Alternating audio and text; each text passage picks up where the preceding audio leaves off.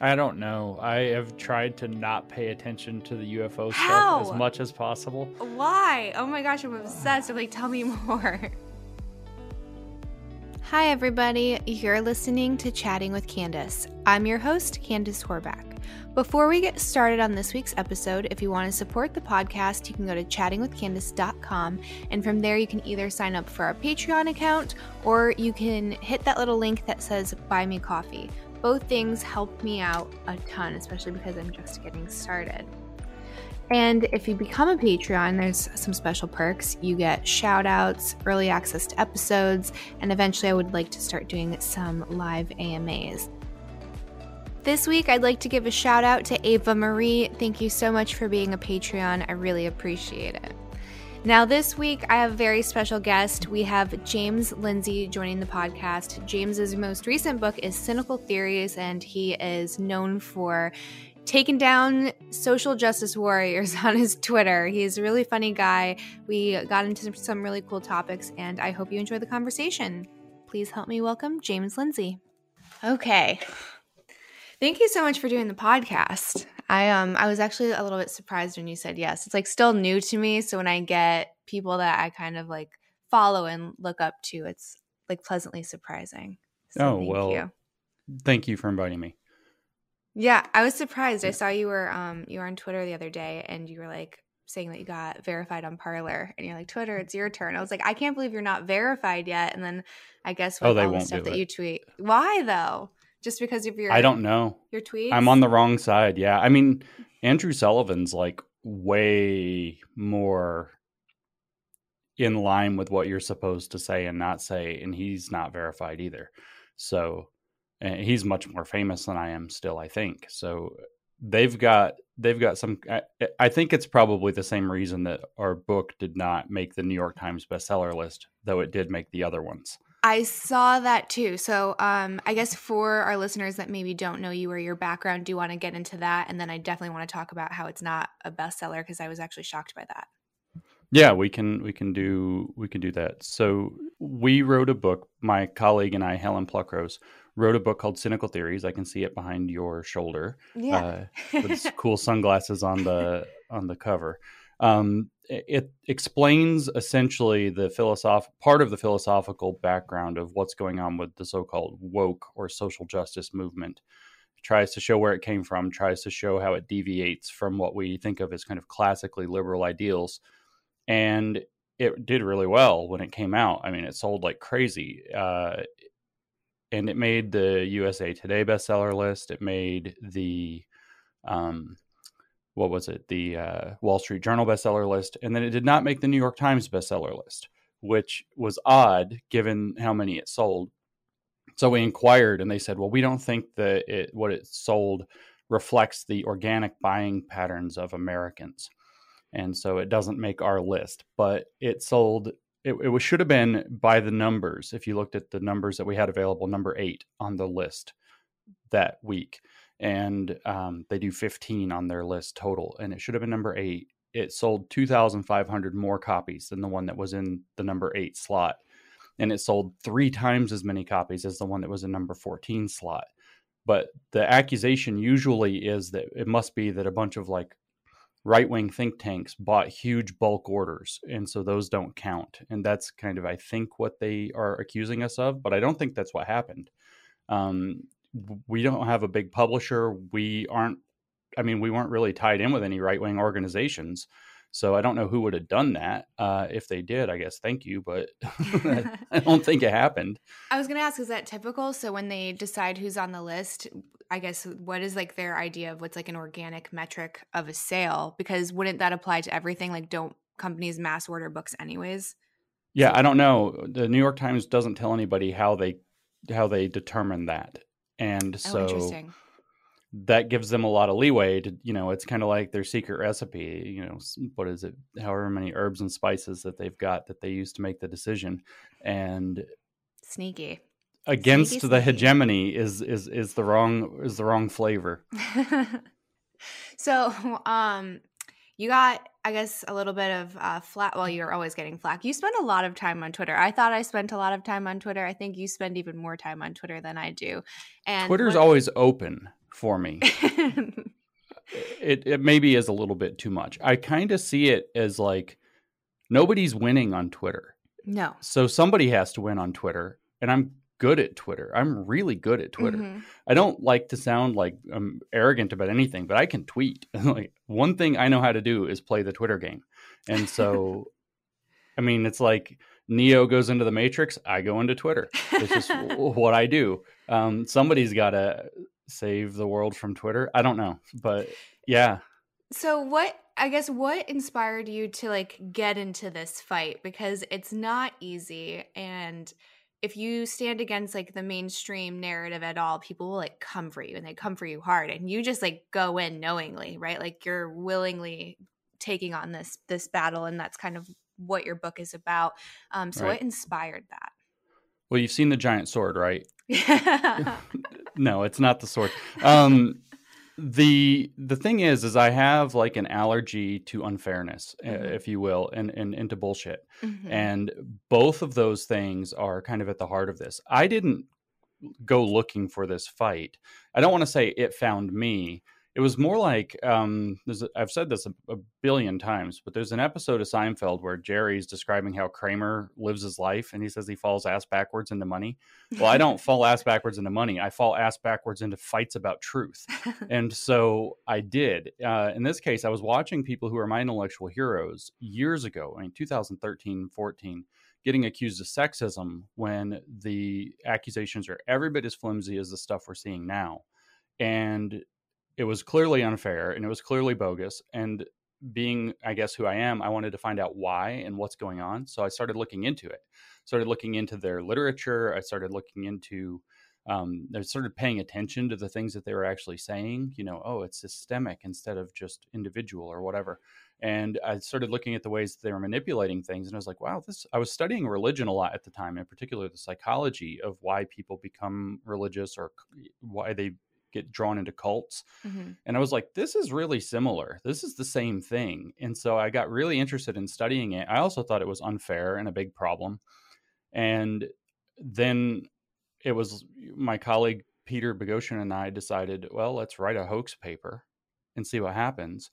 And so we wrote a paper called The Conceptual Penis as a Social Construct, because we were arguing with these people and it went nowhere. We just got called sexist. You're like, oh, you're a man, of course. And it's like, I can be... Okay. And so we wrote this conceptual penis as a social construct. We said penises don't really exist. They're socially constructed, but they cause all of our problems, especially climate change. And that went bonkers. It got into a predatory journal, I think. And so it didn't really prove anything about the discipline.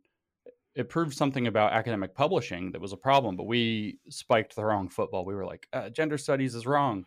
We were right about that, but we didn't have the evidence to back it up. So we decided we got Helen on board, and we decided to do what's known as the Grievance Studies Affair. And we wrote all these fake papers, 20 fake academic papers. We sent them to feminist philosophy journals, gender studies journals, feminist theory journals, race journals, race and education, and this sociology journals, to see what they would accept and what they wouldn't. And in the process, we learned a ton about what's going on in their scholarship.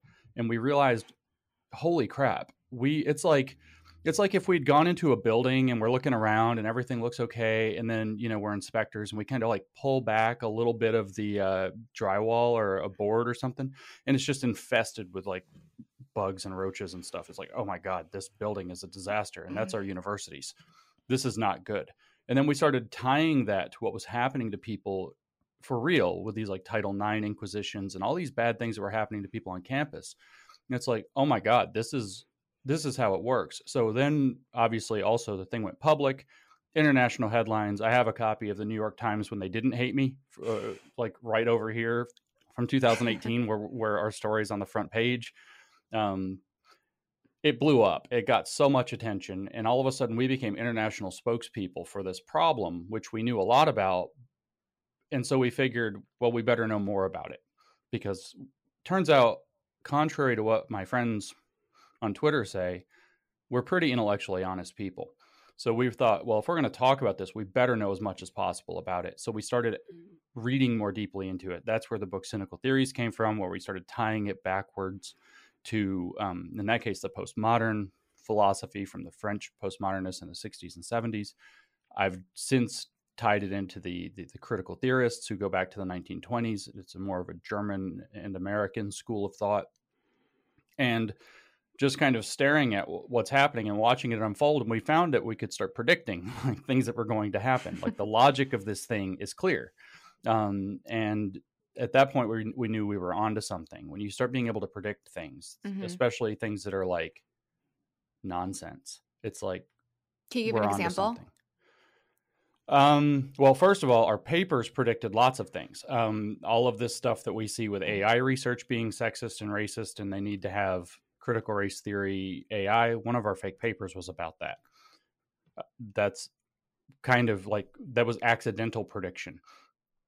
We I predicted, this is really kind of an odd thing. I was talking to people, and I don't know how much of this I can talk about. This is really kind of careful I have to be.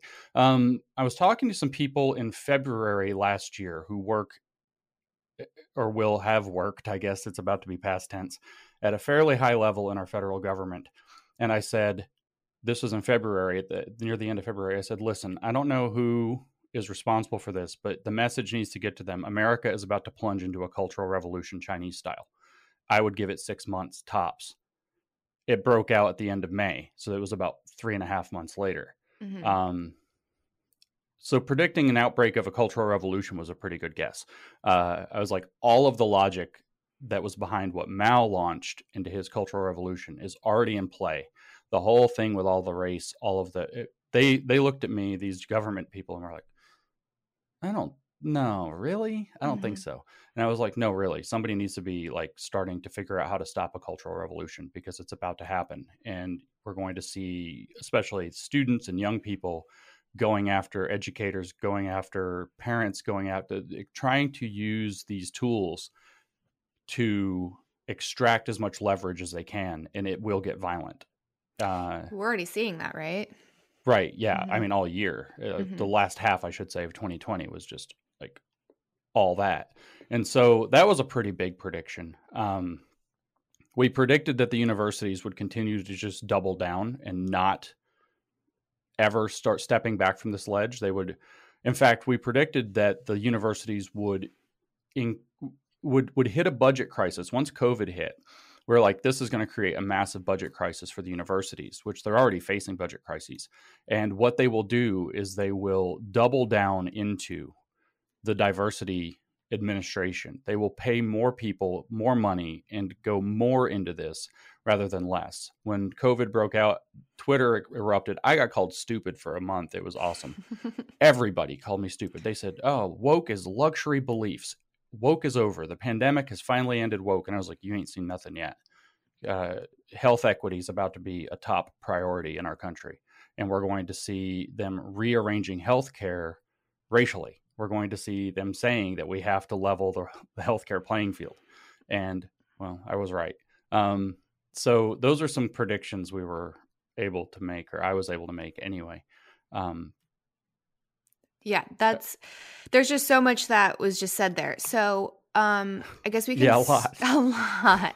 And I think the problem is with a lot of this stuff is the average Joe doesn't know what a lot of these terms mean, right? So when you start talking about Title IX, like a lot of people don't know the consequences of Title IX, right? Like they have jobs and families, and they don't have time to delve into these things unless they're directly affecting their family or themselves, right? Yep. So I guess let's start with that, because I saw that Joe Biden, like his administration, said that was one of the first things that he was going to repeal, right? Is to start letting that go crazy on campuses. So can you kind of let the listeners know in a brief overview, like what is Title IX and like the dangers of it?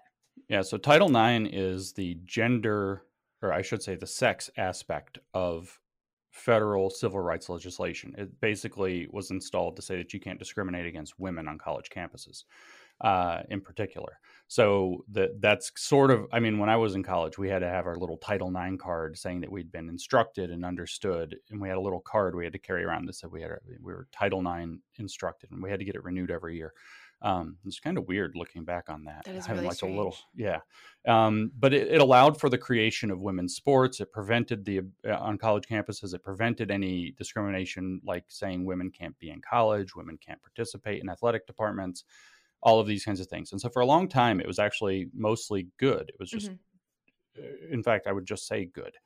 And then what a lot of people don't understand is that civil rights legislation, which I think we should hold up as being wholly valuable and good and progress for our country, is also very manipulable. And some radical activists figured out over the course, this passed first in 64 and then 68. I think there was a addition to it, and there have been further additions to it since. Radical activists through the 70s and 80s and going into the 90s figured out how to manipulate it. And so it turns out in 2011, there was a massive expansion of Title IX following what was called the Dear Colleague letter that was sent by, I think, the federal government. I know Barack Obama stood up and talked about it. Joe Biden led the changes to Title IX in the Department of Education. And what they did was they expanded it based on an academic paper that is methodologically completely flawed, that many people have heard of. Obama talked about it, that either says, depending on the number, is a fraction. So, but they claim that 1 in 4 or 1 in 5 women on college campuses will be sexually assaulted. But their definition of sexual assault included things like getting patted on the butt or, sex regret the next day or something like that. Like, very expansive definition. So expansive that there were people who were classified by the study as having claimed to have been raped, who later said, that never happened to me. What are you talking about? That's not. So it was the real number is not a happy number. It's still, from what I understand, I've seen another, but I couldn't cite it offhand, that it's closer to 1 in 40 or 1 in 45, which is still not good. But 1 in 4 is 1 in 5 is a completely different thing. So what they did was they made it so that basically accusations of sexual assault get handled in colleges by what's known as a preponderance of evidence standard. And it's all put behind like secrecy and stuff. So if I were in college and I got accused of sexual assault, I would go to a hearing in the Title IX office. I probably cannot have an attorney. I can't know who accused me. I can't actually know what the substance of the accusations are. And if the committee, which is not made of judges or jury, were to decide with a 50% +1 standard of evidence that I probably committed this sexual assault based on what's obviously almost always going to be a he said, she said argument, I can be expelled. I can be all kinds of things that are handled at the university level. And lots of people got expelled and then, without due process of law, subsequently turned around and sued their universities in civil suits and won, because they were, basically had their future destroyed. They were classified by their university as a rapist and thrown out of school for something that was probably more like awkward drunk sex or less. And when you have something like that going on, you have a problem. And this literally did lead to, all through the mid 2010s, like there are all these really sketchy cases, all these people getting their lives wrecked. And it took DeVos 3 years to figure out how to walk this crap back. And then Biden saying, oh, we're going to put that right back in full force. So everybody that works in a university, and it's got that whole like tyranny feel to it. Everybody who works in a university is terrified of their Title IX office, because they know that if they get called up, even on false accusations, they're in a kangaroo court now, and they're fighting for their job or their education or their future. And the standards are absolutely not reflective of what you would see in the American legal system. The due process of law is not present. So it's a really scary situation. And it's only even been walked back mostly, but not all the way, by DeVos. So that Biden's going to put it back and put it back stronger makes college campus. So I don't know. A good parallel is when it was sexism and misogyny and sexual assault accusations that tore apart the atheism movement I was involved in in the early 2010s. And it got to the point where everybody was scared to go. All the men, I should say, were scared to go to conferences without a chaperone, lest they get falsely accused. Oh, wow. So it's like they're taking their spouse, which is just, I mean, it's fine. Everybody likes to, but it's more expensive and it's more cumbersome, and you can't focus on work and whatever else. They're taking their kids, which that's even slightly awkward. They're, not like making it a family environment. They're literally taking chaperones with them, and they're behaving in weird ways. It makes the conferences no fun, of course, so nobody wanted to go to them, and they collapsed. Eventually, they couldn't bring in any money. So it really creates this chilling effect that shuts things down. And again, it's primarily predicated on this one paper that's completely bogus about what sexual assault means, and subjects the very short overview is it allows people to make false accusations. I think there's been 2 against women, but they're almost all against men. And those things have so much power that they can destroy lives, even though, I mean, just one vindictive storytelling ex-girlfriend can destroy somebody's life at that point. So you can imagine what that's going to do. It's just everything bad. Yeah. So when you have this evidence of these boys that are being falsely accused, like they wouldn't win these lawsuits if there wasn't something there, right? Why aren't we saying there's something wrong here? And then also, it's kind of crazy that we don't have to provide evidence for such an intense accusation. And then if it's proven that, let's say the woman was lying, that there's no consequence for that. So I understand where that probably isn't in place or wasn't initially in place, because you don't ever want like a true victim to, suffer consequences because she couldn't prove whatever. The accusation is. But at the same time, there are these vindictive people on both sides, right? Both genders can be definitely malicious. So when you have a case like that where someone's really just going after someone innocent, like there should be a consequence. Right. So we should acknowledge, in fact, that there is a problem, a difficulty, I should say, with things like sexual assault. They are extremely hard to prove. Mm-hmm. And so you do have a situation where due process of law will kind of, the old saying about it is better 10 guilty people go free than 1 innocent person is jailed. And with sexual assault, you kind of get that. There's a lot of people who did something wrong get away with it.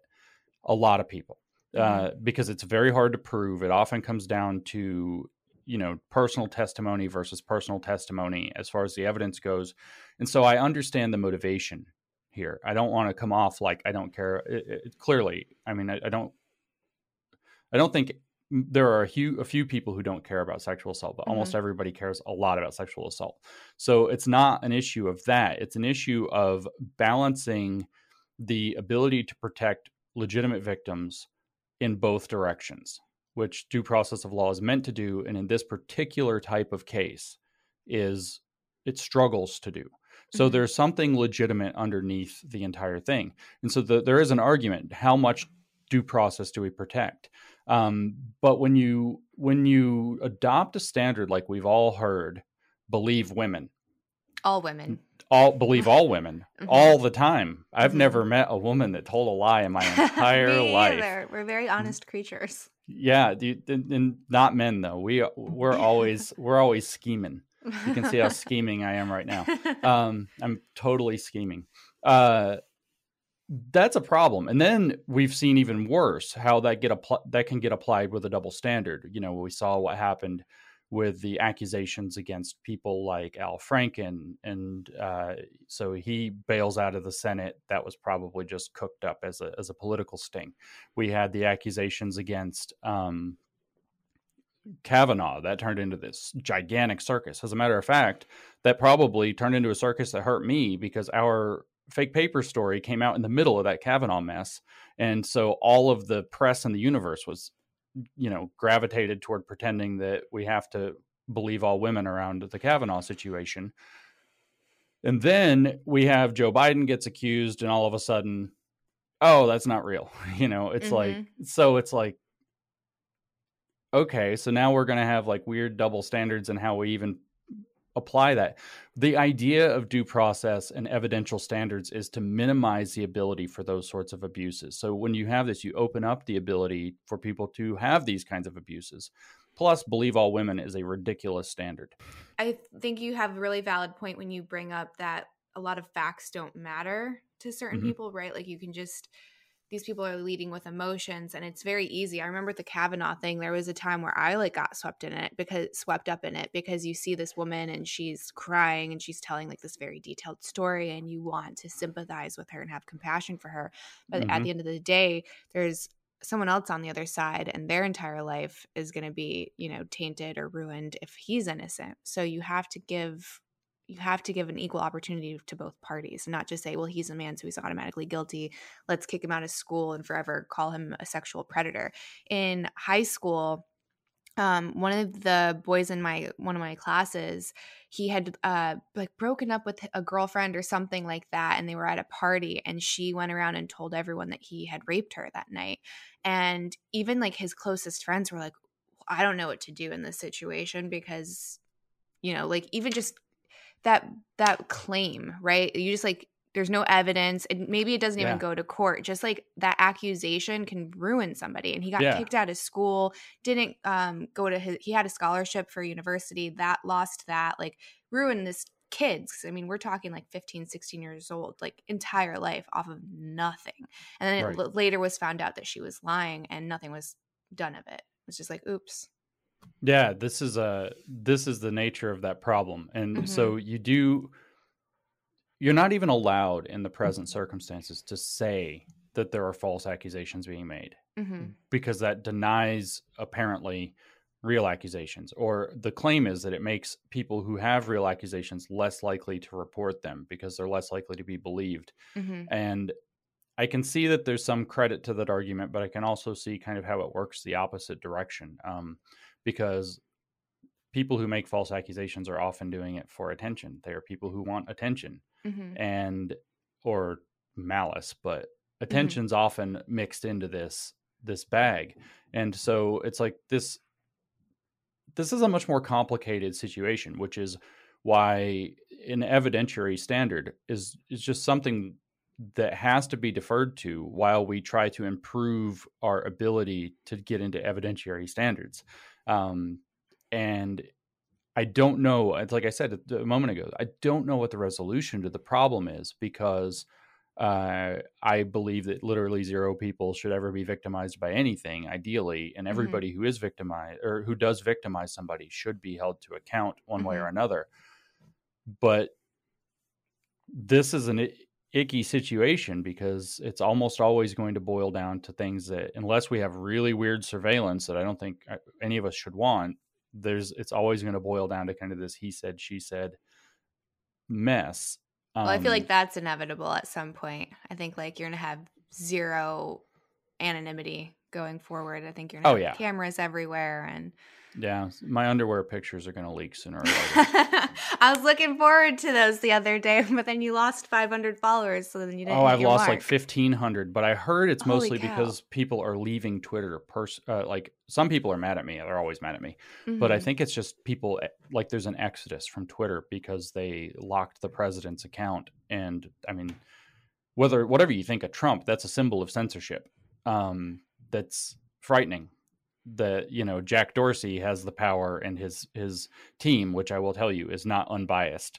It is a very politically biased team, has the power to decide what speech is and is not acceptable and can even lock the president of the United States' account. So do you think, I think speech is a really important topic. So do you think that language can be violent or even by degree of just saying it's inciting violence, or do you think like all speech should be uncensored?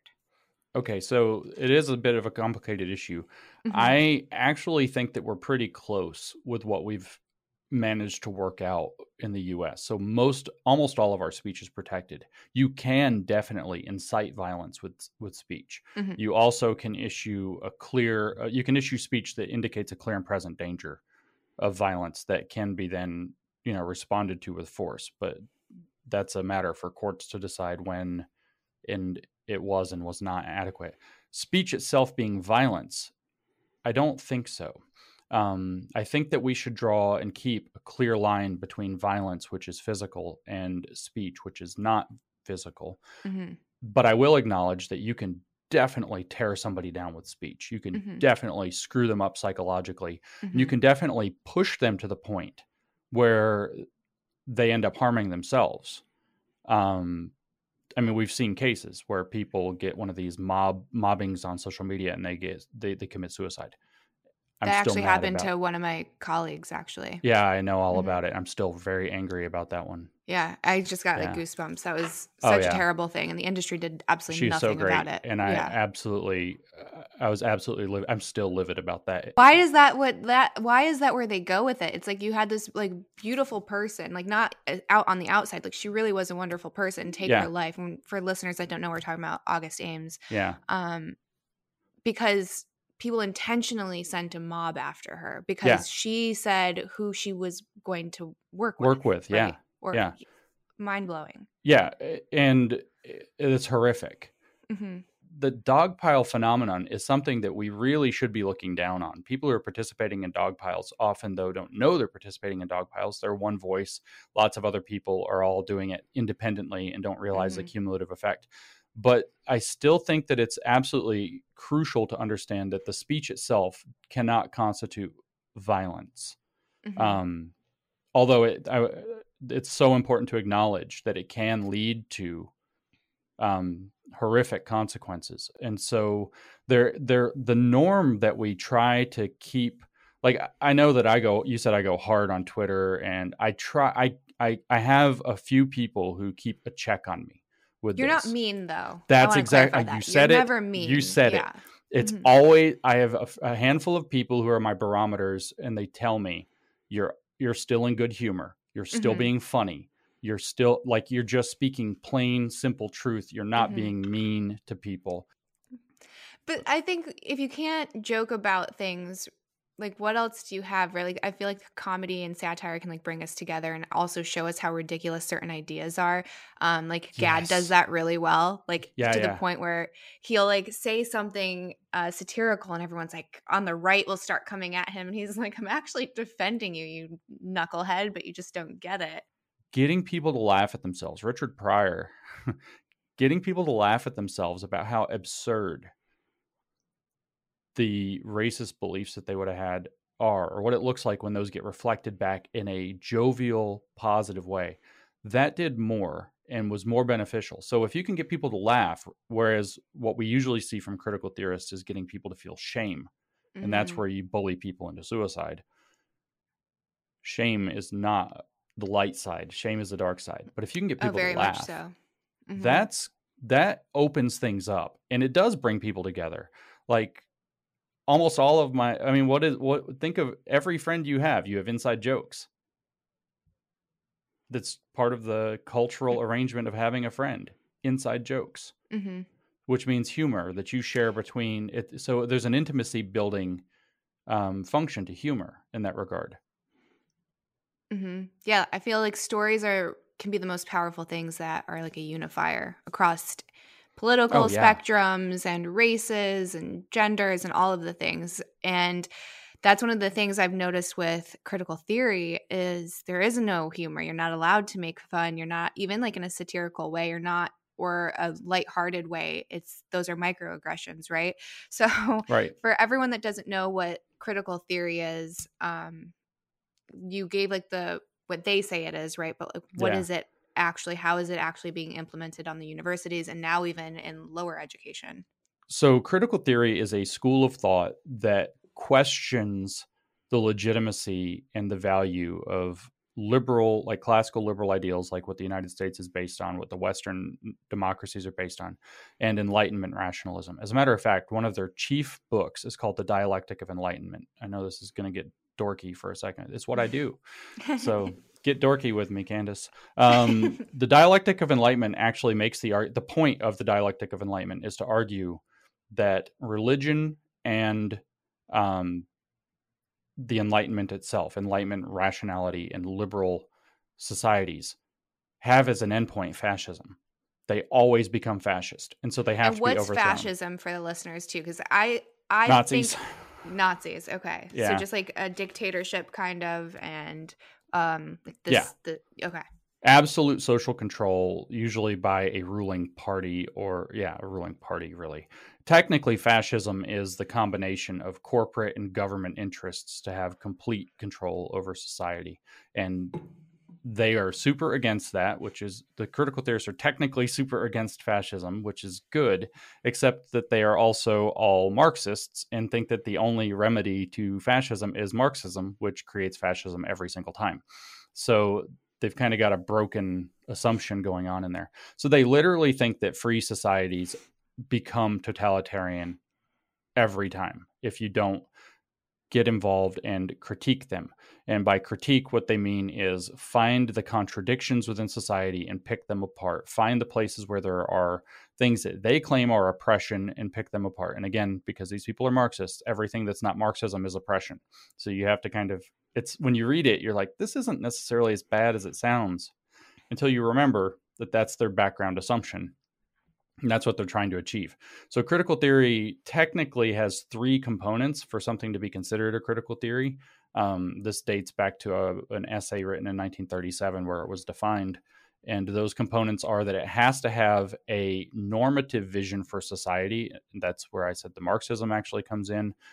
Secondly, and it doesn't necessarily have to be strict Marxism. It can be something like neo-Marxism or communism in general, though. Okay, it has to go to a communist utopia. Communist. Mm-hmm. Yeah. And so it has to have that normative vision. It has to be able to explain how society at present does not satisfy the conditions necessary to make that happen. They call that problematizing now. So if you've heard that's problematic, that's what it's doing. And the third thing is that it has to be, as they say, wedded to praxis. In other words, it has to be able to be put into action by social activists who want to bring about social revolutionary change. And it's like all of it. Yeah. It's like, oh, wait, that's what's happening. And this has actually gotten pretty thoroughly loose in society.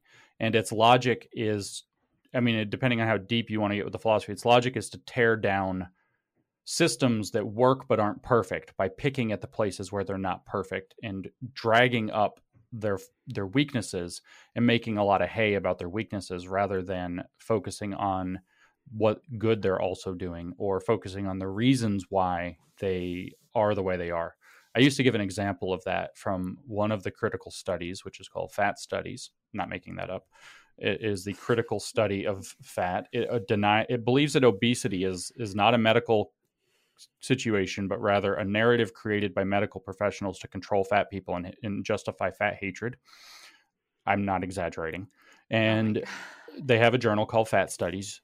We published a fake paper in that called Fat Bodybuilding, where we argued that there should be a category in professional bodybuilding where people display their fat in a non-competitive way and are basically how did that just end?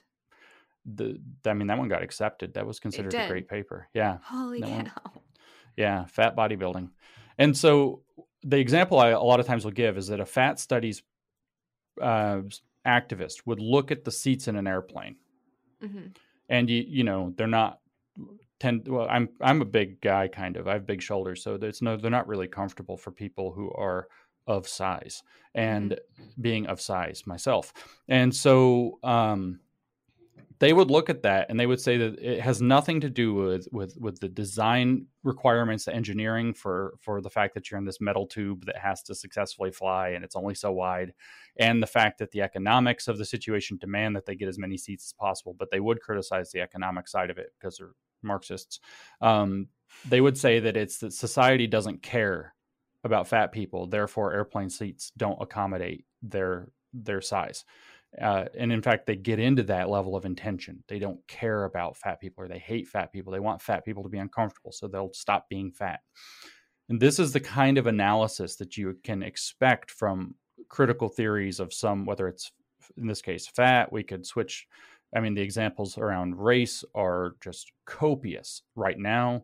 So I think the Fat Studies is a pretty good example. I'm sure you probably saw and were involved with like the Cosmo This Is Wellness thing that they did. Was it This Is Wellness or This Is Health? This is healthy. This is healthy. Yeah, and the very large woman doing a yoga pose or whatever. Yeah. So or I don't something know. like that on the cover. I don't know what the exact definition of like obesity is. Like, is it a BMI score that has to be like if your BMI is over a certain amount?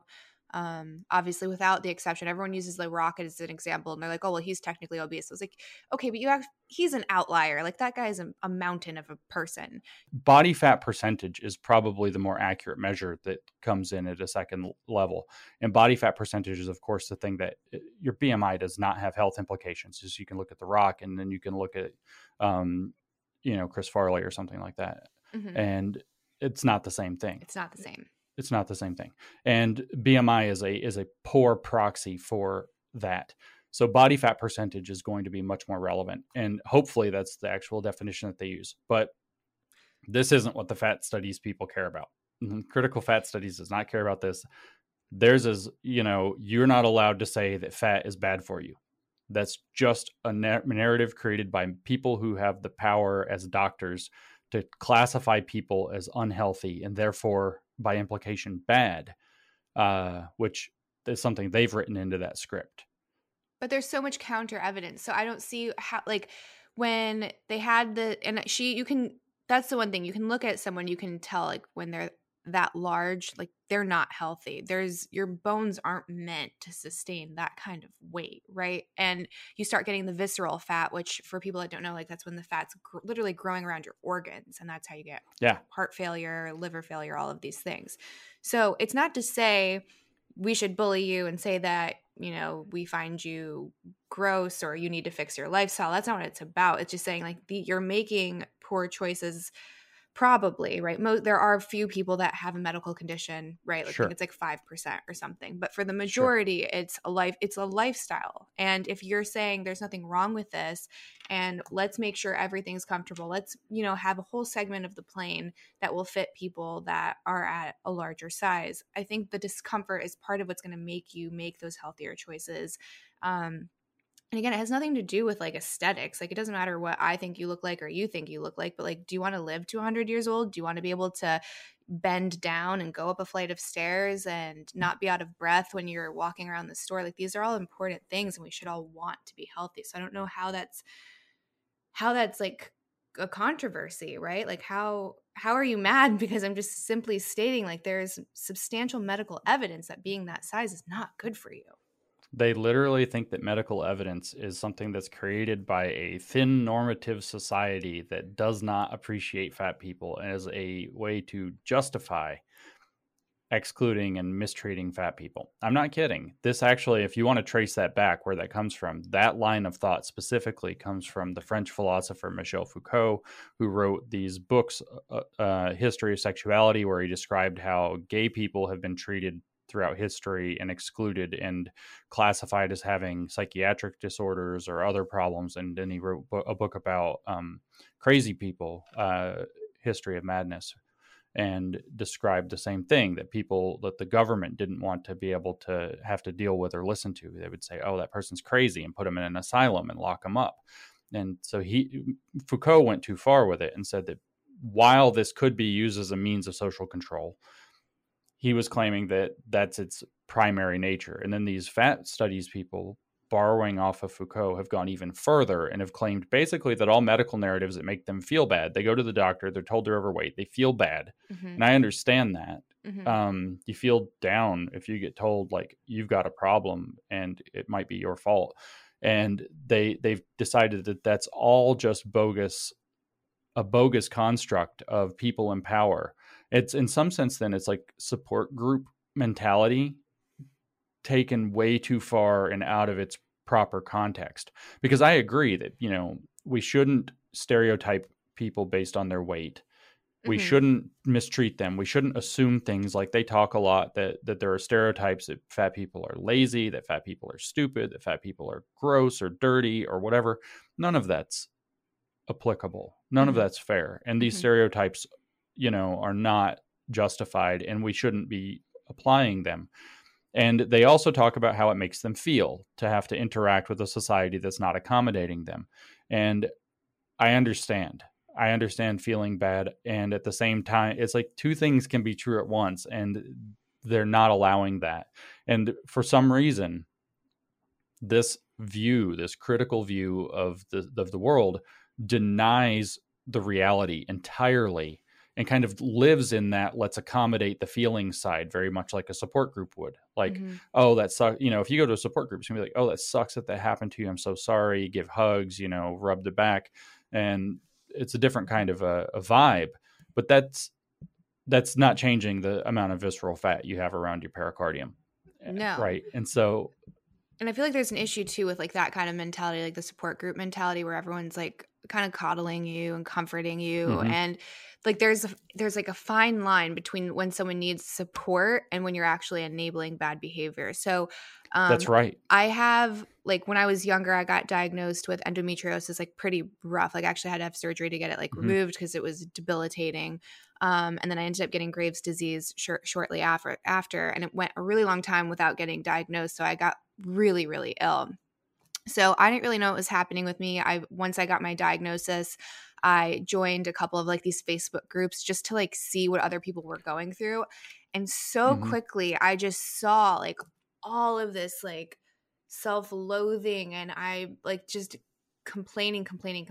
And I can say this because I've like firsthand gone through it. It sucks. It's painful. There are like shitty side effects of medications and all of these things.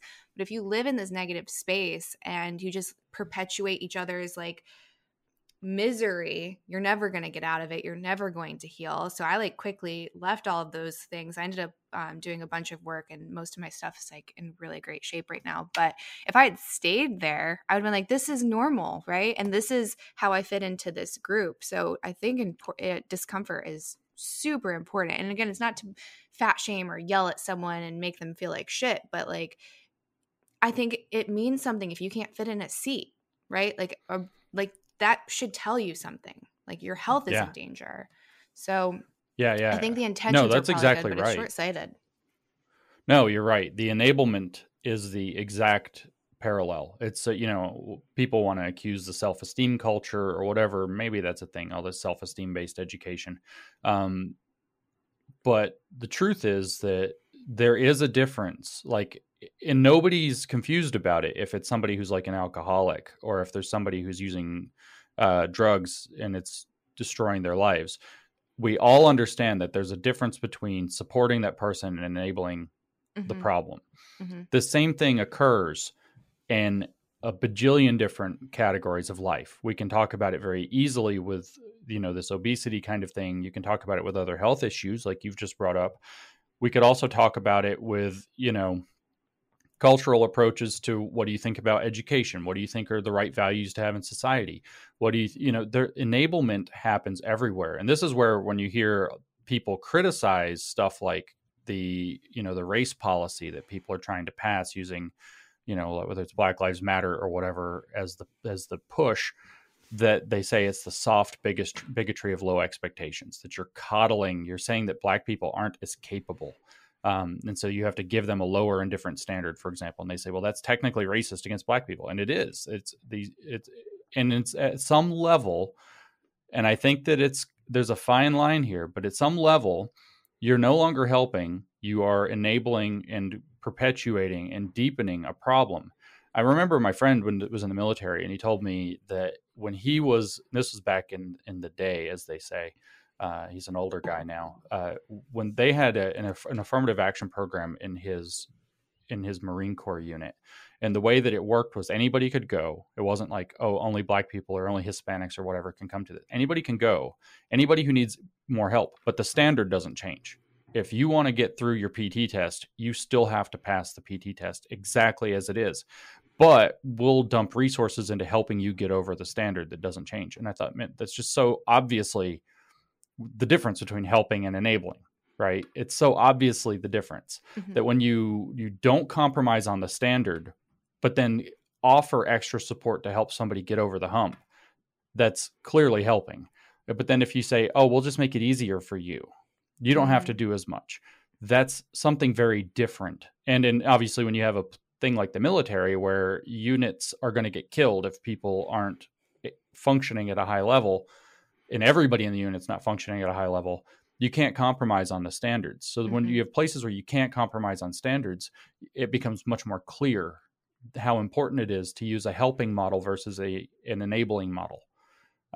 So like where we see people saying, oh, it's racist, the SAT is racist, so we have to get rid of it. Why? Well, because some people have more SAT tutoring than others. And those people, they argue, those people, by the way, have something in common. It's called money, which turns out not to have a race. I look at my money and it's all green-ish. They've made them peach and purple and bluish and things now, but it's all the same to everybody. $100 in your hand, $100 in my hand. The fact that you're a woman and I'm a guy, that we have very different ethnic backgrounds, matters zero. So it's not even race. But anyway, they say, oh, well, there are statistical differences in how much money people have, and that must be where the racism is. So they've hidden the racism a step back. Well, that's fine. Anybody under a certain income level, or anybody who even wants to, we're going to put money into free SAT prep or reduced cost SAT prep or whatever it is. So that's the helping, but the standard doesn't change. But then when you have this other mentality, like, let's get rid of the SAT entirely, that's something different.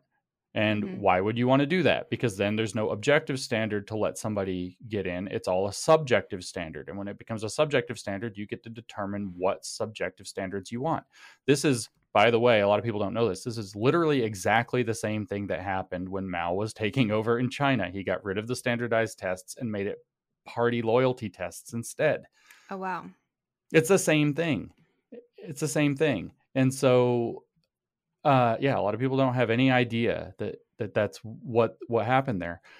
So the difference between helping and enabling is the crux of everything that's happening with these debates, because they do have there are points to what they're saying. Black Lives Matter isn't coming out and saying stuff that's just made up. Some of it's made up. Some of it's just completely crazy. If you read they took their website down, the part that was really crazy. That. But, we're going to abolish the family and all of this crazy stuff. And we stand with our comrades, trans comrades or something like that. It's like, whoa, comrades. Okay. They're like, I see what's going on here.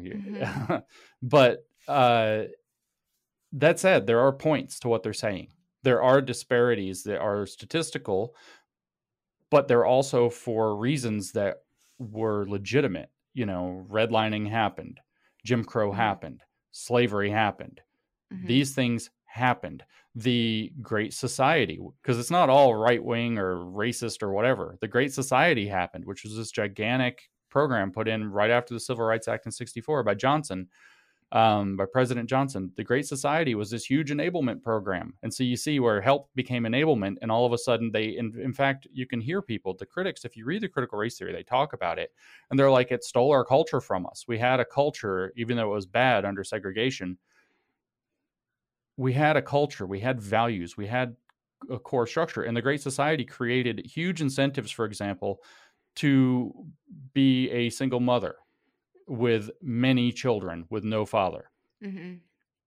It created all kinds of new problems, and they're not wrong to criticize those things. So progressive policy can fail. Racism is also a problem. They're not talking about stuff that's totally made up. And there are points there, but there's a difference between helping and enabling, and that's the essence of the argument. So I'm glad you brought that up. So this is going to sound shocking to some people. When all of this crazy stuff was happening, like the lockdowns and the protests and the riots, like the beginning of the year, I was glued to Twitter, glued to the news. I was living in like a constant state of just preparing for a revolution or an attack. Like I just didn't know what was going to happen. And we have a 1-year-old, and he was on a wait list for a couple of private schools around here, and they start at 18 months, which is nuts. So I saw what was happening with a lot of these, I guess, like critical theory classes, or what are is that what you would call them? Like when they're teaching them to kids.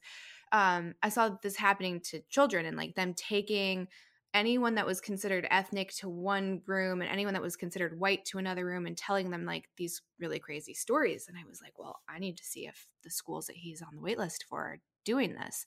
I contacted one of them. They wouldn't even let the director speak to me after everything. I actually sent them like Sam Harris's podcast episode, and he's like left of center for anyone that doesn't know. And I was like, because their website was saying that they teach anti-racism to 18-month-olds. And I was like, well, that part of their brain's actually not even done. Like they actually don't see race yet. So they just see who's my circle of providers, and anyone who's not that is just a stranger. There is no like black, white, Asian, whatever. Like they don't have that yet. So like you're really going to teach anti-racism to an 18-month-old that doesn't know racism, and then tell him that he's privileged and going to be the oppressor because of his skin tone. Well, unbeknownst to you, his great father was actually in Auschwitz and had the tattoo and everything, had to flee Hungary under persecution.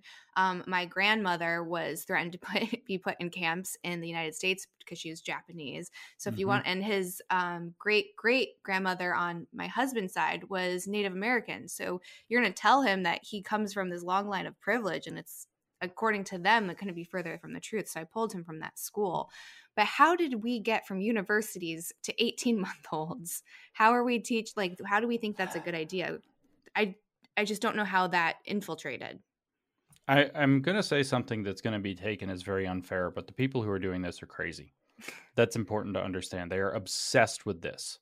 They are obsessed with this. They think it is the only possible way to get to a truly liberated society is to literally indoctrinate everybody who can be indoctrinated in this as early as possible throughout their entire lives, to get them to see all of the problems with the system and to accept the new system that they envision. They don't have any details of how it's going to work. It's that classic situation of, here's all this stuff, scene missing, it's just a black screen, scene missing. And then, the utopia is on the other side of it. They don't have the details. That's in the scene missing black screen part. That'll be filled in later after they get power, for sure, right? And that's where they start walking people into blenders, and why it's a terrible, terrible way to approach this thing. But they start the universities. People perceive the universities are like Narnia, like they're just this thing that's off there, and like weirdo professors are involved, and they're not really connected to reality, and good for them. And kids go for 4 or 5 years and party and learn ish and become, make friends and network and whatever. And it's like not real reality, but that's incorrect. The university is the center of culture, and a lot of people don't understand that. And in particular, the university is also the center of where we teach our teachers. And our colleges of education have been grabbed by this, what they call critical pedagogy. So it's critical theory applied to teaching methodology is what that means. They had a hold of the teaching colleges by like 1981, and we're very strongly pushing it into teacher education. So almost every teacher, whether they believe it or not, has been taught this at least over the last 30 years. Certainly over the last 20, it's virtually, there's no other option to become a teacher except to go through these programs and learn this. And teachers, unsurprisingly, skew very heavily into it as a result. So what happens with the university, though, I don't know. A lot of people have heard of Andrew Breitbart and his claim that politics is downstream from culture. But what they don't realize is that culture is downstream from education. And so the university is constantly coming up with the ideas that are going to go into our classrooms. It's constantly coming up with the ideas that are going to go into college classrooms that are then going to go out into the new professional class. The culture that's happening at college, those networks I just mentioned that people go to college to form, become the professional networks out in the world.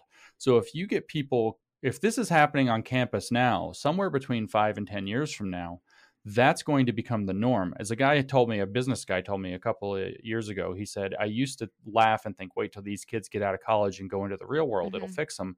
And then he said, I suddenly realized one night in a fit of terror, I suddenly realized, no, they're going to go out into the real world and remake it the way they think things are supposed to be, because they're going to become the ones who define what the working world looks like.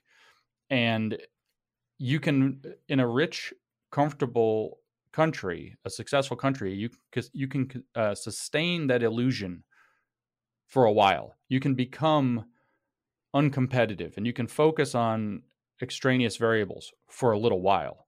Reality catches up to you. So do your enemies, your foreign enemies catch up to you. The competitiveness. I mean, this is the biggest blind spot Americans have right now. Is the Chinese are not relaxing. The Chinese the competitive edge between nations right now is really a thin line.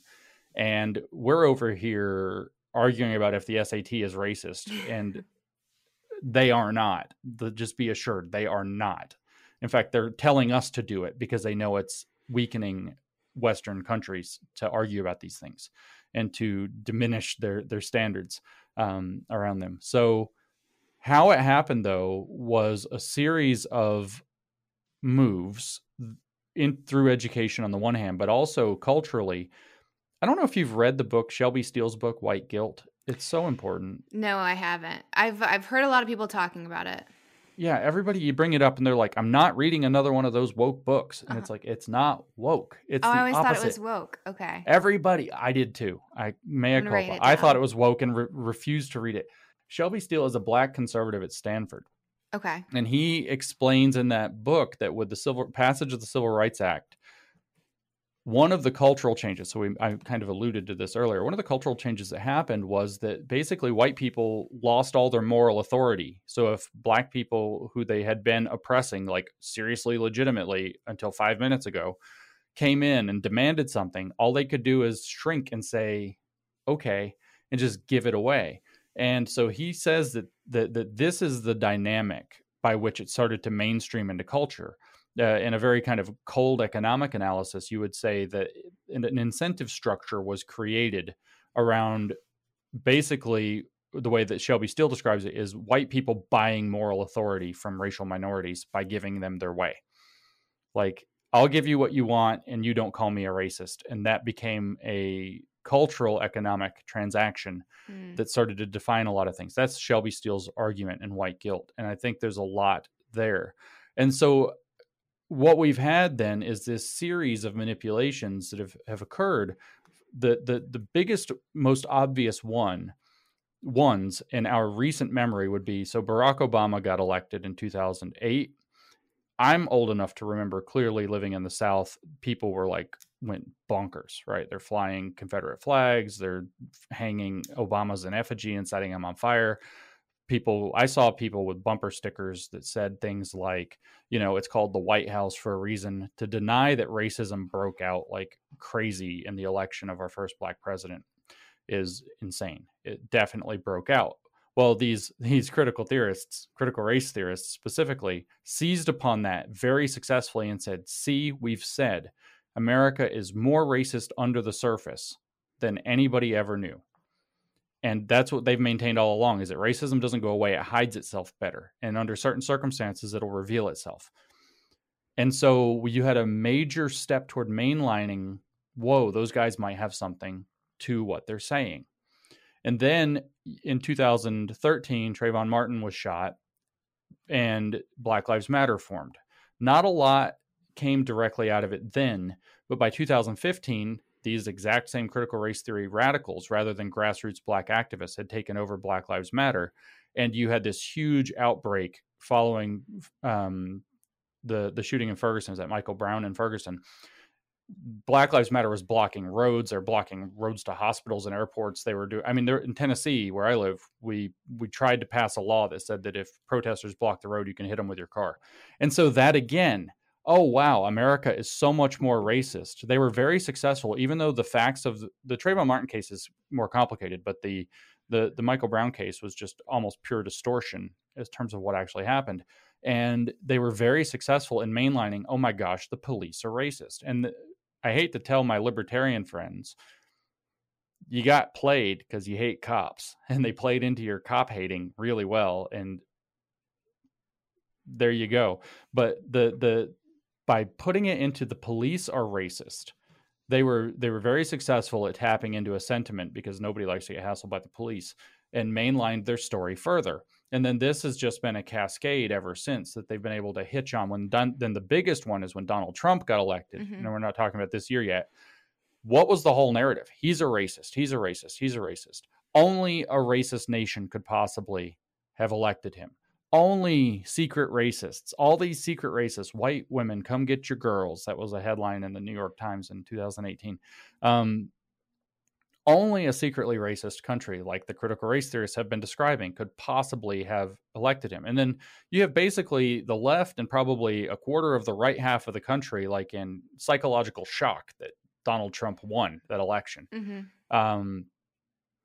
Against all odds, I guess we could say, because nobody really understood what was going on in the country is why we were all so confused. And I remember I'm in the exact same room when I found out, and I was like sitting in the floor over here, like in total Trump derangement, like having a conniption fit in the floor that night, like 2-3 in the morning when it became obvious what was happening, watching the New York Times needles like everybody else in the whole universe was. And that creates a gigantic well of vulnerability, people freaking out, dying for an explanation. How could this horrible, ostensibly horrible thing have happened? People are still losing their mind over how horrible it was, where very little bad can be perceived to have happened as a direct result of Donald Trump, other than the huge amount of he's a racist, our country's racist that it mainlined.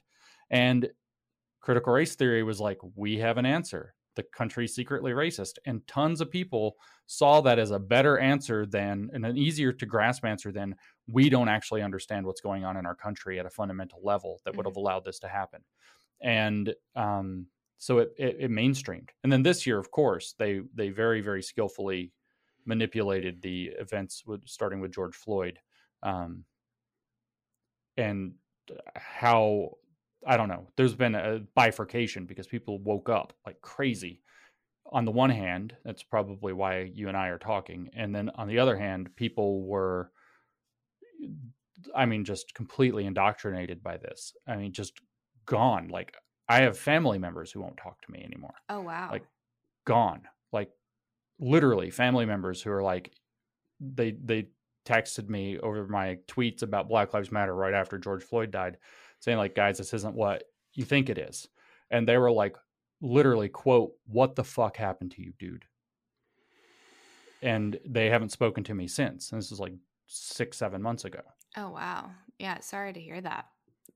It's great. I think it's so intelligent though, right? Like, you've said this on a couple of podcasts that you've been on, which is how clever the name of the organization is, because it's a statement and it's like a fact. It's not, and they're using that against us, right? Like, most people, very few people would disagree with the sentence, Black Lives Matter. Like, of course they do, right? Mm-hmm. So it gets very confusing, again, for a lot of people who don't have the time and they're not digging into the organization, and they just think that they're one and the same. Well, this is the name, so of course I support it, right?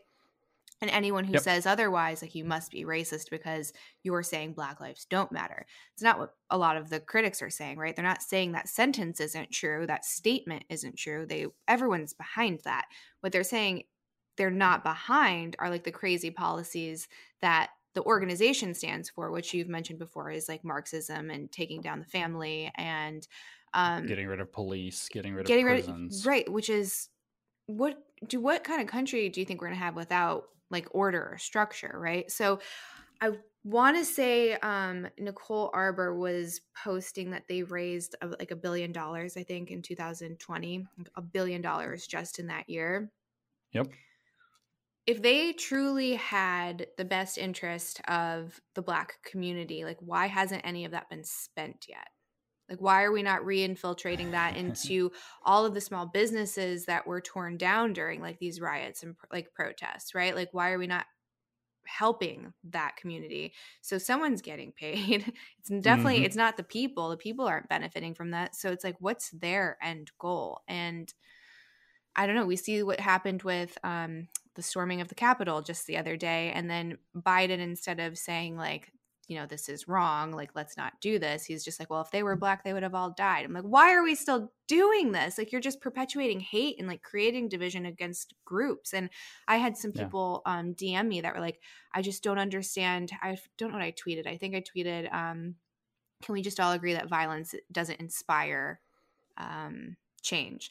And they're like, how can you be saying this? Because if they were Black, they would have died. Just repeating what they heard Biden say. And I'm like, do you really think that's true though? Because I watched all spring of a lot of riots and a lot of looting, and police just were like, I'm not touching this, right? They just let it happen. Yeah. No, it's amazing how profound that mythology has penetrated the society, and people just take it like it's true. That I wrote this hard essay and published it on Christmas for all the poor people like myself who couldn't meet with their families for Christmas. I had just gone to a big conference, and my mom had somebody come into her office at work who had been exposed. So we were like, okay, let's just not have Christmas, I guess, this year. So we didn't have Christmas this year. So I was like, well, there's a lot of people who don't. So I'm going to get this essay out. So I worked on it on Christmas Eve and put it out Christmas morning. And I describe it as pseudo reality, fake reality. It's a false reality. It is a distortion of reality where there's a particular lens that you have to view everything through. And the way that it works is that if you question the lens, you get called a name that's really nasty, in this case, racist. And you are correct. It just sows division. It just creates more problems. But the reason that it keeps happening is because it works. It will continue to happen until it stops working. And I don't know how to get people to understand that. Is there it's going to just keep working until... Like, do you think there's a curve? Like, what's the breaking point? So when you say it'll work until it stops working, like, what's that breaking point? Because to me, like, I've never seen anything that's happening like the last year. That's where it becomes really interesting, because the number of people who are getting savvy to it and sick of it, like where you just said, why is this still happening? Why are we still doing this? Do you even think that's really true? There are more people. It depends on each event, because people are just like tossed around by each current event. So this thing that happened at the Capitol has set things back, I think. But eventually what would have to happen is that enough people see it to where all of a sudden, and more and more people tend to see the manipulation, that this same narrative is just getting pushed on us, and it defies evidence, it defies reason, it defies experience. But when a certain proportion of the population is clear on that, it creates a critical mass where lots of other people will tip over. The problem is right now is it's just become purely partisan. It defines which political side you're on, and each side completely dismisses the other side as, the axis of evil. And therefore there's this kind of blockage that's stopping it from kind of taking that natural course. I don't know where that breaking point is. I actually perceive that we're closer to it than we think. I feel like, although it might be just where I sit, it feels to me very much like the Democrats are overplaying their hand with this, and the activists are overplaying their hand. When I see it on Twitter, which skews left, if you look at their demographics, it skews hard left. Granted, a lot of these kinds of tweets get ridiculous numbers of likes and retweets, 500,000 for some blatantly racist comment. But at the same time, when people with, those blue check marks make these comments, they get ratioed a lot. A lot more people are seeing it. They're not having it. They understand it, and they're speaking up about it. So in a sense, that's what my work in the last couple of years has been about, is just helping people see what's going on. The reason, by the way, that money hasn't been spent is because what these people are after is power. That's the long and the short. They're after power. Their power that goes into the party. I tweeted this morning, speaking of going hard, like, what you're looking at is a Soviet vanguard party. If you want to know what Black Lives Matter is doing, go read what Lenin did. It's the same thing. It's exactly the same thing. It is a vanguard party.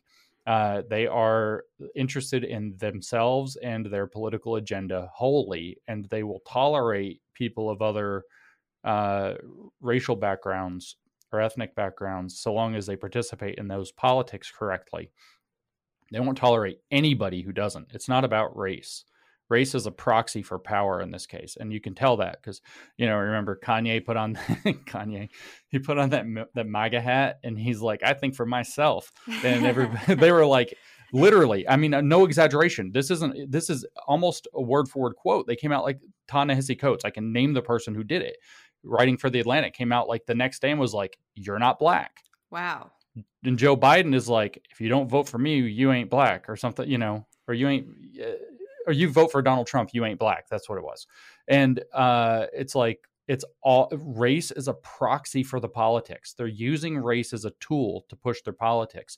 And when people realize that, because everybody's grossed out about politics, when people realize that is when I think we'll see more tipping. As long as it stays as an issue about race, it's stuck because people care rightly a lot about race and racism.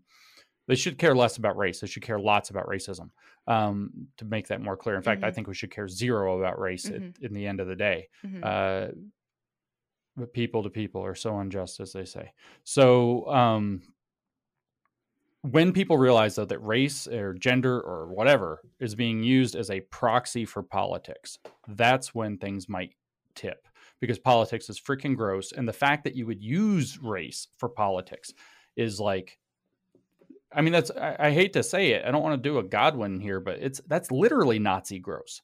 That's literally Nazi, is to use race as a proxy for politics, for grievance politics in particular. Yeah, you can't. I think there's a huge problem when you define yourself by like things you can't change, right? Like you can't change your skin color. And I don't think that should determine any bit of you, right? Like there are good people and bad people on all spectrums. It doesn't matter about race or gender or belief systems, whatever. So if you're like, you're Black, you have to vote this way. You're a woman, you have to vote this way. I had people that were saying, how could a woman that's also like has minority parents and also the porn factor be anything but extreme left? I'm like, that has nothing to do with policies though. Like, sure, like there are some ugly things that have been said, like Donald Trump is not like charismatic, or he doesn't really say things with finesse, right? Like we didn't really have a lot of good options the first go around, and we didn't really have a lot of good options the second go around. I mean, I think we have to say there's a bigger problem than the man that's been in office for 4 years, right? Like there's people that have been in office like their entire lives, career politicians, and still like we're about to be in a civil war. And I don't think that that's hyperbolic. I mean, we have people storming the Capitol. We have people that are turning entire cities on fire. So I'm just like I'm hoping we're like near the end and like this is as far as it's going to escalate. But if we keep this political division and saying that we are entirely defined by what party we decide to go with, when we only have two, right? That's another problem. Why are there only two? I don't see it coming together. That's heart-wrenching too, because I hear that, I as you may imagine, my incoming messages space is a bit intense. I bet. I get every example, everybody who has the nerve to send me a DM or whatever, which is, my DMs are open, so it's a lot of people.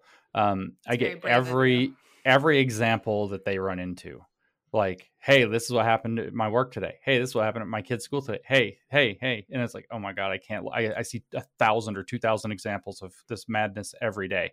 And so, but what kills me is I hear these stories, like people crying, right? Like literally people will come to me crying, like they're making me racist. I never cared about race before, and now I don't want to and can't avoid it. It's like I can't see a person and not think that they're going to pull some race politics on me. And it's making me have assumptions. Oh, wow. And I hate it. And so it's generating exactly and the thing is that that's kind of how, I mean, I've described the theory as evil. It creates the thing and then says, hey, look, there's the problem. That's exactly the problem we were talking about. It was there all along, because what they say is that it doesn't, it's constant. It's just hidden better. And so when they turn somebody more racist with what they're doing, it literally, their analysis is, we didn't make you that way. We uncovered what was already inside of you. Oh, wow. Yeah. And that's how they think about things. And that's evil. That's actually evil. And but I hear these people like so upset. I feel like there's like a lot of overcorrection. Like I've seen that throughout history. If someone on one party or ideological spectrum does something wrong, we just completely swing. Like we have a hard time like finding like a happy middle. Right.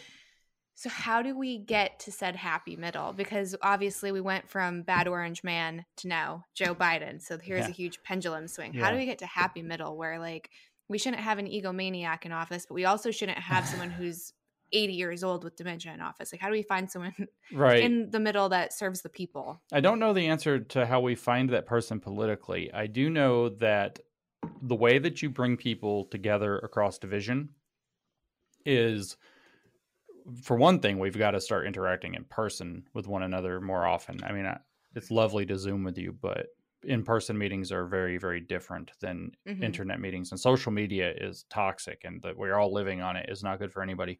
But generally, when you find the psychological literature refers to this as a superordinate identity. When you find some identity that you and I both share, then we don't have a reason for division. We have a reason for seeing ourselves as together. So it brings us together in a social identity thing. So with the military example I mentioned earlier, it might be that you're in the same unit. It might be that you're in the same branch of the armed services. It might be that you're in the armed services. It might be that you're an American and that you are taking an oath to the Constitution or whatever else. So seeing ourselves as American, I think, for those of us who are American, and our Canadian friends can see themselves as Canadian, and we can see ourselves as citizens of the free democratic world, if we want to extend beyond that, and therefore seeing what we have in common is the first place. Another thing is by finding, when you have diversity of any sort, if you want to have a successful fusion of people, and there have been lots of things that have come out in the last few years showing this, the kind of diversity that these diversity officers are calling for is not what we need, because they want people who think the same but look differently. What you actually need is people who are coming together, no matter what they look like, no matter what their background, and that they have a shared goal in common. And when you have a shared goal that you're working for, you bond with the people you're working with. And so what we have to start doing in that kind of hypothetical sense is that we have to start seeing ourselves as more that we have more in common than we have different. We have to start working together to build something. And it has to be that we're building something productive. Working to tear something apart is awful.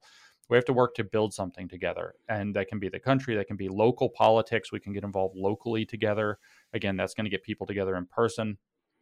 With COVID, that becomes more difficult. We have to figure out what to do, because what we're doing with COVID right now is the problem as well. We're driving 100%. People apart, and we're not. It's as fake as everything else. The virus is real. The virus is dangerous. I'm not saying that, but lockdowns don't work to control a respiratory virus. The evidence is clear that it's not working. We need to approach. We have to balance, as I heard the governor of Georgia say something like this, and I've adapted it a little bit. We have to balance lives, livelihoods, and the lives that we're living. Any sensible COVID policy has to hit all three of those, and we're failing on two of them. So that's got to let go. But what we really need to do is we also need to see, and I think this is a crucial piece. I felt humiliated, to be honest, recently. I spoke with a Catholic bishop, and we got asked the same kind of question at the end by the moderator. What do we do? And I answered first, and I gave the same kind of come together, blah, blah, blah. And, nice. And he was like, we need to resist. And I was like, the bishop was hard and I was soft. Crap, And it's true, though. We have to be able to see this thing for what it is. When you said a few minutes ago that Joe Biden came out and said this thing about, if they were a different race, it would have been totally different. That is something as many people as possible need to see for what it is, which is divisive, damaging, unhealthy, unlikely to be true, and unproductive. And we have to, if we're going to come together on something, we should be coming together on saying no more of that. We have to resist that mentality and realize that though, I described it over the past 10 years in particular, from Obama through Trump through the present calamities, we have to be willing to say, okay, we gave 10 years to this answer and it's the wrong answer. It was driving us apart. And we are not going to do that kind of analysis anymore. I think people need to go out and, if you're in the center-ish, you need to go to a place like CPAC. As crazy as that sounds, you don't have to participate. You don't have to talk. Just sign up and go walk around. I got invited to go to CPAC last year and very begrudgingly went. I don't really consider myself conservative. I think I'm probably more libertarian, but I'm not a proper libertarian. I don't know what I am. I'm me. I'm free. I always say I'm politically homeless. Yeah, we have our tent city under the political bridge here together. So it's I went, and everything that I've heard for the last 10 years about, or 20 years about conservatives is a lie.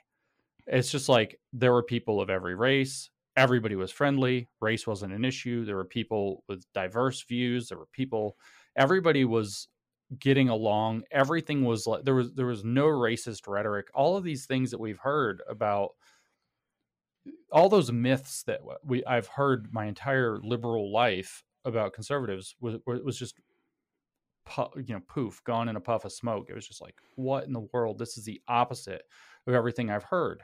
And I attended a big religious conference actually last year. I'm not religious either. I attended a big religious conference, and same thing. It was like, these are just people, race is irrelevant, that these people are brothers and sisters in Christ. If that's whoever that's important to, it's like, that's still, there's magic there, right? There's that thing that's above their race, their identity, their man, their woman, their gender, their sex, their sexuality, or whatever. Maybe not sexuality with them. They got to work on that. It's true. They do. But here's this thing that transcends all of that, and they're just together. And seeing that, it's like, wow, okay. I mean, it's a funny example, because Trump's a flawed individual for sure, and he talks funny. But if you even just don't do it on Google, because it's like, Google's all weird, but you can do it on Google. You can go and search on the phrase "Trump was right," and it's just astonishing what you find. It's just astonishing. And so what we have to do is understand further that the media complex is making money hand over fist, selling us hysteria. Mm-hmm. And so, I mean, I don't want to come out as hard as Trump and say they're the enemy of the American people or whatever, but in some sense, they are making crazy money selling us hysteria.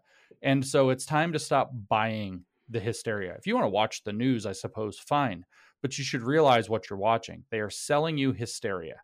The story they're selling, it's entertainment. It's very profitable. I even tweeted yesterday, if it bleeds, it misleads. We've got to have a big dose of skepticism against what we're being fed, because whether they're pushing these crazy divisive narratives on purpose, Joe Biden doesn't, in my opinion, doesn't have an excuse. But the media, whether they're doing it on purpose or whether it's because they've driven themselves nuts doing this for 4 or 5 years now, I don't know, but it's not healthy. And we've got to divorce ourselves from taking it at face value. We've got to start thinking of what's happening on the news as an attempt to sell us hysteria so that the CEO of CNN can walk home with a really fat check. And I think that's super important. And whatever the New York Times is doing, that's really important for us to understand right now. Yeah, I think it's important to follow like individual reporters too, like a lot of like independents especially, and from both political sides. Like I follow people on the far left, I follow people on the right, and I try to follow some people in the middle, just so you can see one story from like 3 different lenses and then kind of come up with like your own conclusion. And for me, the stuff with the media is so frustrating because they were so happy that it was Trump supporters, right? That were raiding the Capitol. But then that same night, like if you follow Andy No, he's posting all this crazy stuff that's happening with Antifa in Portland, but no one's talking about that. So there's violence happening every single day from political ideologies, but we're only getting to hear what what the media says, like, this is bad. Ignore everything else that's happening here. Like there's crazies on both walks. Didn't the super leftist mayor of Portland get punched in the face by Antifa on the same night as the Capitol thing? And then that, like, they like stalked him at a restaurant. If I'm not mistaken, they stalked him at a restaurant and then like punched him in the face.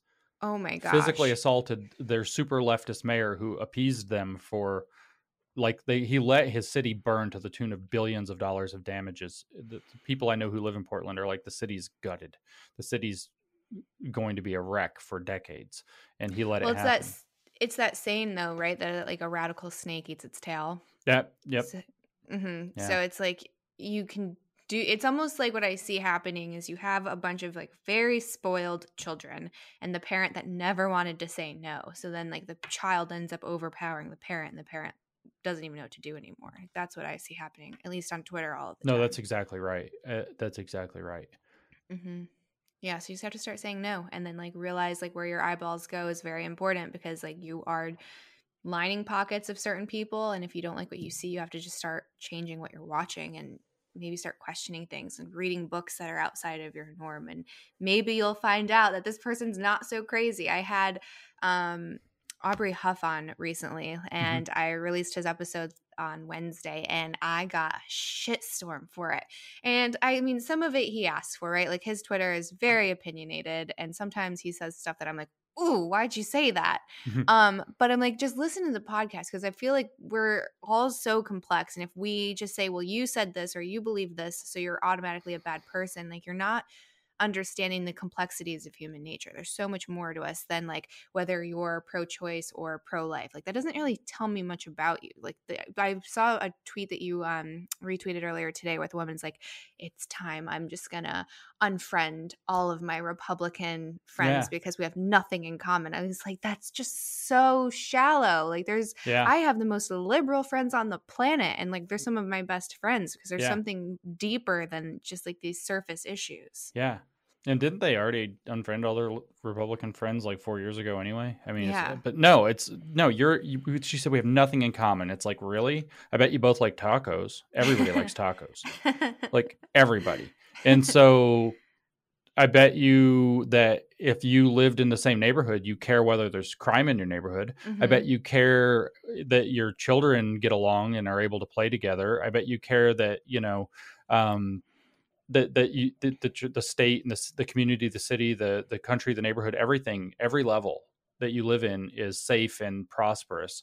You have so many things in common, and that's even without getting into the whole like we're all human kind of universal humanity. Well, I was going to actually go there. So we're all human is a good point, because I have a theory. So me and my husband were talking about it. So I think, and he thinks, that the whole release of like the UFOs and like talking about all these extraterrestrials as of late is to kind of create that commonality, right? Like there's now this outside force that's not human, and they're going to try and blow up our planet, because that's always the narrative.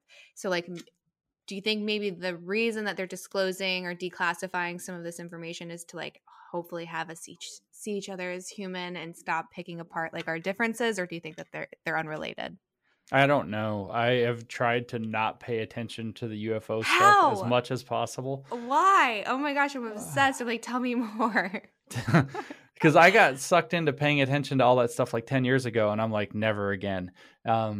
So it's like I have to wait until there's something way more like rock solid before I'm going to get into that. But I don't know. I was making a joke, some crazy Antifa thing happened in Portland a few months ago, and that happens all the time, but it's one of them. And I remember saying what needs to happen, and I hope nobody gets hurt, but what needs to happen is that volcano needs to erupt. And then I was like, no, never mind. They would just call the volcano racist, which is true. They would say that it caused, more damage to neighborhoods of different they would find a way to call a volcano racist. And I was like, but if you want, and I don't mean to dip out of universal humanity, but we do have to think about, everybody misuses the word geopolitics, but we do have to think about kind of global politics. There are pretty good reasons to believe that foreign actors outside of our country and outside of the West are trying to manipulate things that are going on. I mean, it's very obvious that China is stoking the flames of this racial division, at least among whatever else they might be doing. And there's that weird video that, they didn't like Trump and now they got their guy Biden and blah, blah, blah. And so there are other players in the world. Like, it's fun that we get to navel gaze and we think we're so comfortable. But if you want to talk about and we're not talking about Chinese people, this universal humanity, I've been to China. Many of my friends are Chinese. I even speak a little Mandarin and, the whole thing. But the truth is, the CCP is a political entity that wants to get a lot of power, and it wants to be the global hegemon. It wants to be the global superpower, and it's still working on that project. And that if people in the West, those alliances that we've built and the internal strength that our countries had doesn't kind of come back around, we're going to find out that there's been an external enemy, not to call well, the CCP is sort of like the aliens that came down.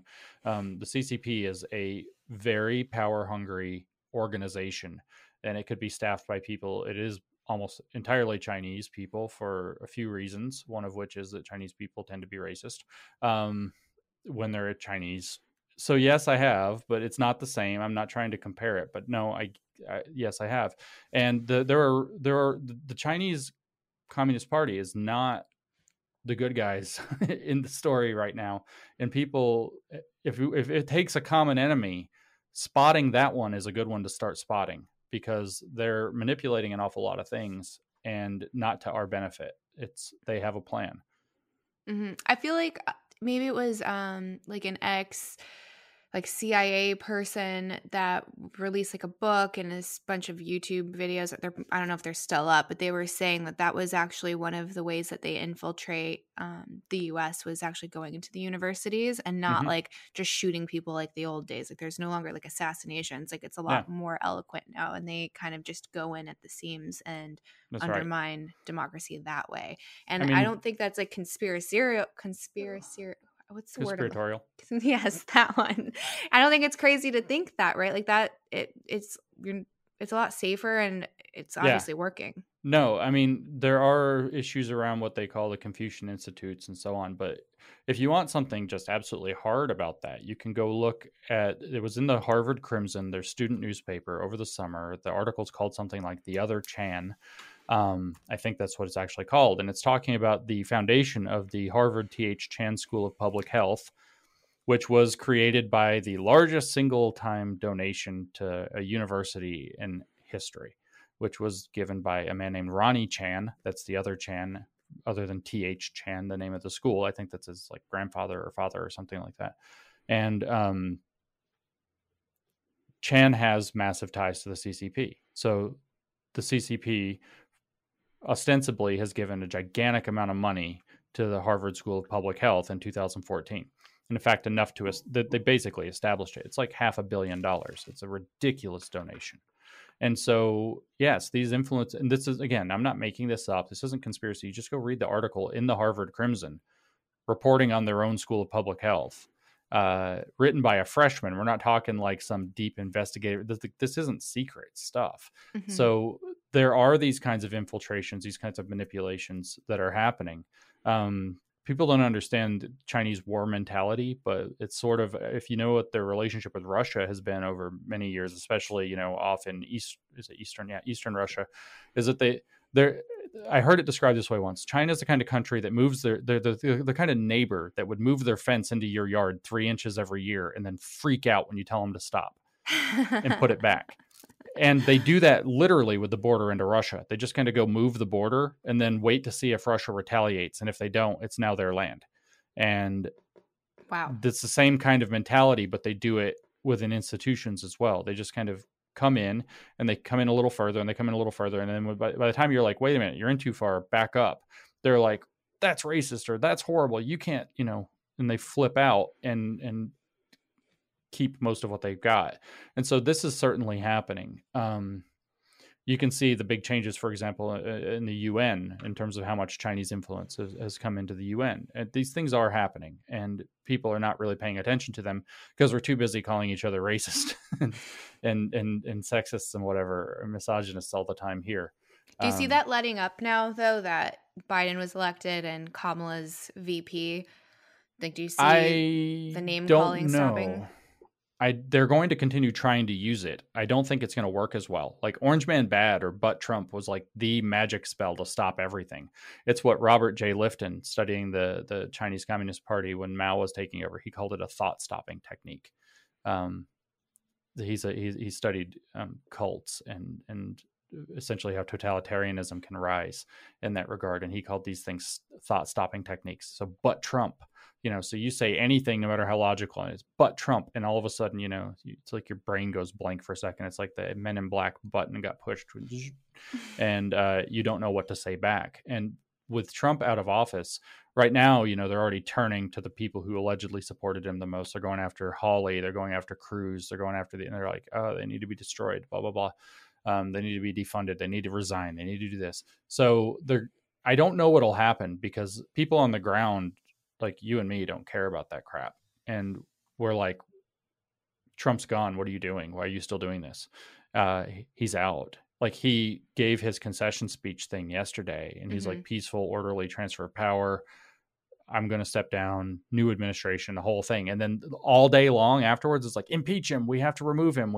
It's like, he just said he's leaving. What are you doing? It's a couple weeks. Yeah. Nobody respects that. So I think what we will see is a massive change and shift in the conversation around it, because it becomes, with Biden in office, it will become artificial for them to keep trying to push it the way that they push it, especially as they keep enacting, and they will enact lots of policy in favor of that.